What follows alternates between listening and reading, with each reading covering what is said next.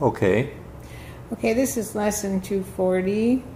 People were asking for help about fear, and this lesson says fear is not justified in any form. That fear is a deception. It attests that you have seen yourself as you could never be, and therefore look upon a world which is impossible. Not one thing in this world is true. Now, people might have trouble with that line. It does not matter what the form in which it may appear. It witnesses but to your own illusions of yourself. Let us not be deceived today. We are the sons of God, capital S. There is no fear in us, for we are each a part of love itself. So if we are total love, we wouldn't have any fear. How foolish are our fears. Would you allow your son to suffer? Give us faith today to recognize your son, capital letters, and set him free. Let us forgive him in your name, that we may understand his holiness and feel the love for him, which is your own as well. So I guess the idea they're saying is that you are pure love, therefore there can't be any fear, right? Yeah, I think that we have to see that there are two thought systems that the Course is talking about. One is the ego's thought system, and one is the Holy Spirit's thought system, or your higher self or Christ mind thought system. So in the ego's thought system, there are opposites. It's a dualistic relative system. You can sometimes be in a state of love and sometimes be in a state of fear. And the ego gives equal validity to those two different states. But now, in the Holy Spirit's thought system, or the Christ thought system, it's an absolute thought system. It doesn't have opposites. So it's the Christ mind saying fear is not justified in any form, because the Christ would see your reality is only love. And we talked about that in the text, where it says spirit is in a state of grace forever. Your reality is only spirit, therefore you are in a state of grace forever. Well, grace and fear are mutually exclusive. So you can't be in a state of grace and also be in fear. Or you can't be in a state of love and also be in fear.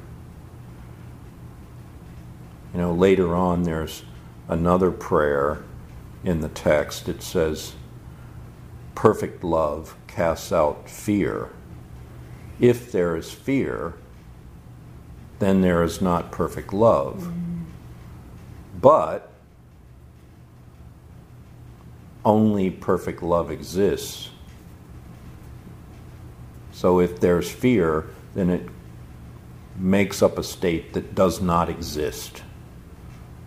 So that's a very deep statement. Perfect love will cast out the fear. But it's going to take everything we have to get in the state or the awareness of the perfect love. So this lesson, fear is not justified in any form, is a statement made by perfect love. If you really got that, you would stop justifying your fear. But we're just in the ego's system where we're making all kinds of reasons why fear is justified. And then we make all kinds of defenses to protect us from the things that we're fearing going to happen. In rebirthing, we call that catastrophic thinking. Right. Most people have a bit of catastrophic thinking. So read the lesson again, just so we can maybe put a different. It's lesson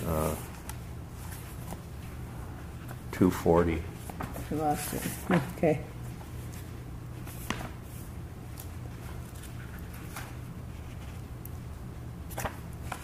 fear Fear is not justified in any because fear form. is deception. It attests that you have seen yourself as you could never be, and therefore look upon a world which is impossible. Okay, so this self that could never be is your ego self. Mm-hmm. How about this line? Not one thing in the world is true. Well, from the ego, nothing that the ego makes up is true. So when they say this world, they're talking about the ego's world. Yeah. It does not matter what the form in which it may appear. It witnesses but to your own illusions of yourself. Yeah. Let us not be deceived today. We are the Son of God, sons of God. There's no fear in us, for we are each a part of love itself. Okay, well then that means we have taken everything in our world and transmuted it through forgiveness into the real world, which is the forgiven world. So there's two parts to that. There's like, well, we were stuck in our ego, and we made up fear, and we made up opposites, and we made up uncertainty, and we made up problems. And now this is telling us that that's never justified, and that nothing in the world is real, because we've made it up through this conflict of the ego. So that's the justification for the atonement or total forgiveness. Mm-hmm. So when we forgive everything that we made up, and that's like let go of it, then the world, even the world we're in, is transmuted into the forgiven world, and then we can have a happy dream that the Course talks about. And in that happy dream, there's no justification for fear, because love has transmuted it. And we're in a state of awareness of the total atonement, and we're a state of awareness that, you know, God's will for me is perfect happiness, and that's the state we're in. Is I choose the joy of God instead of pain. Right. Well, I don't want to be in pain in this world, even if this world has been made up as an illusion.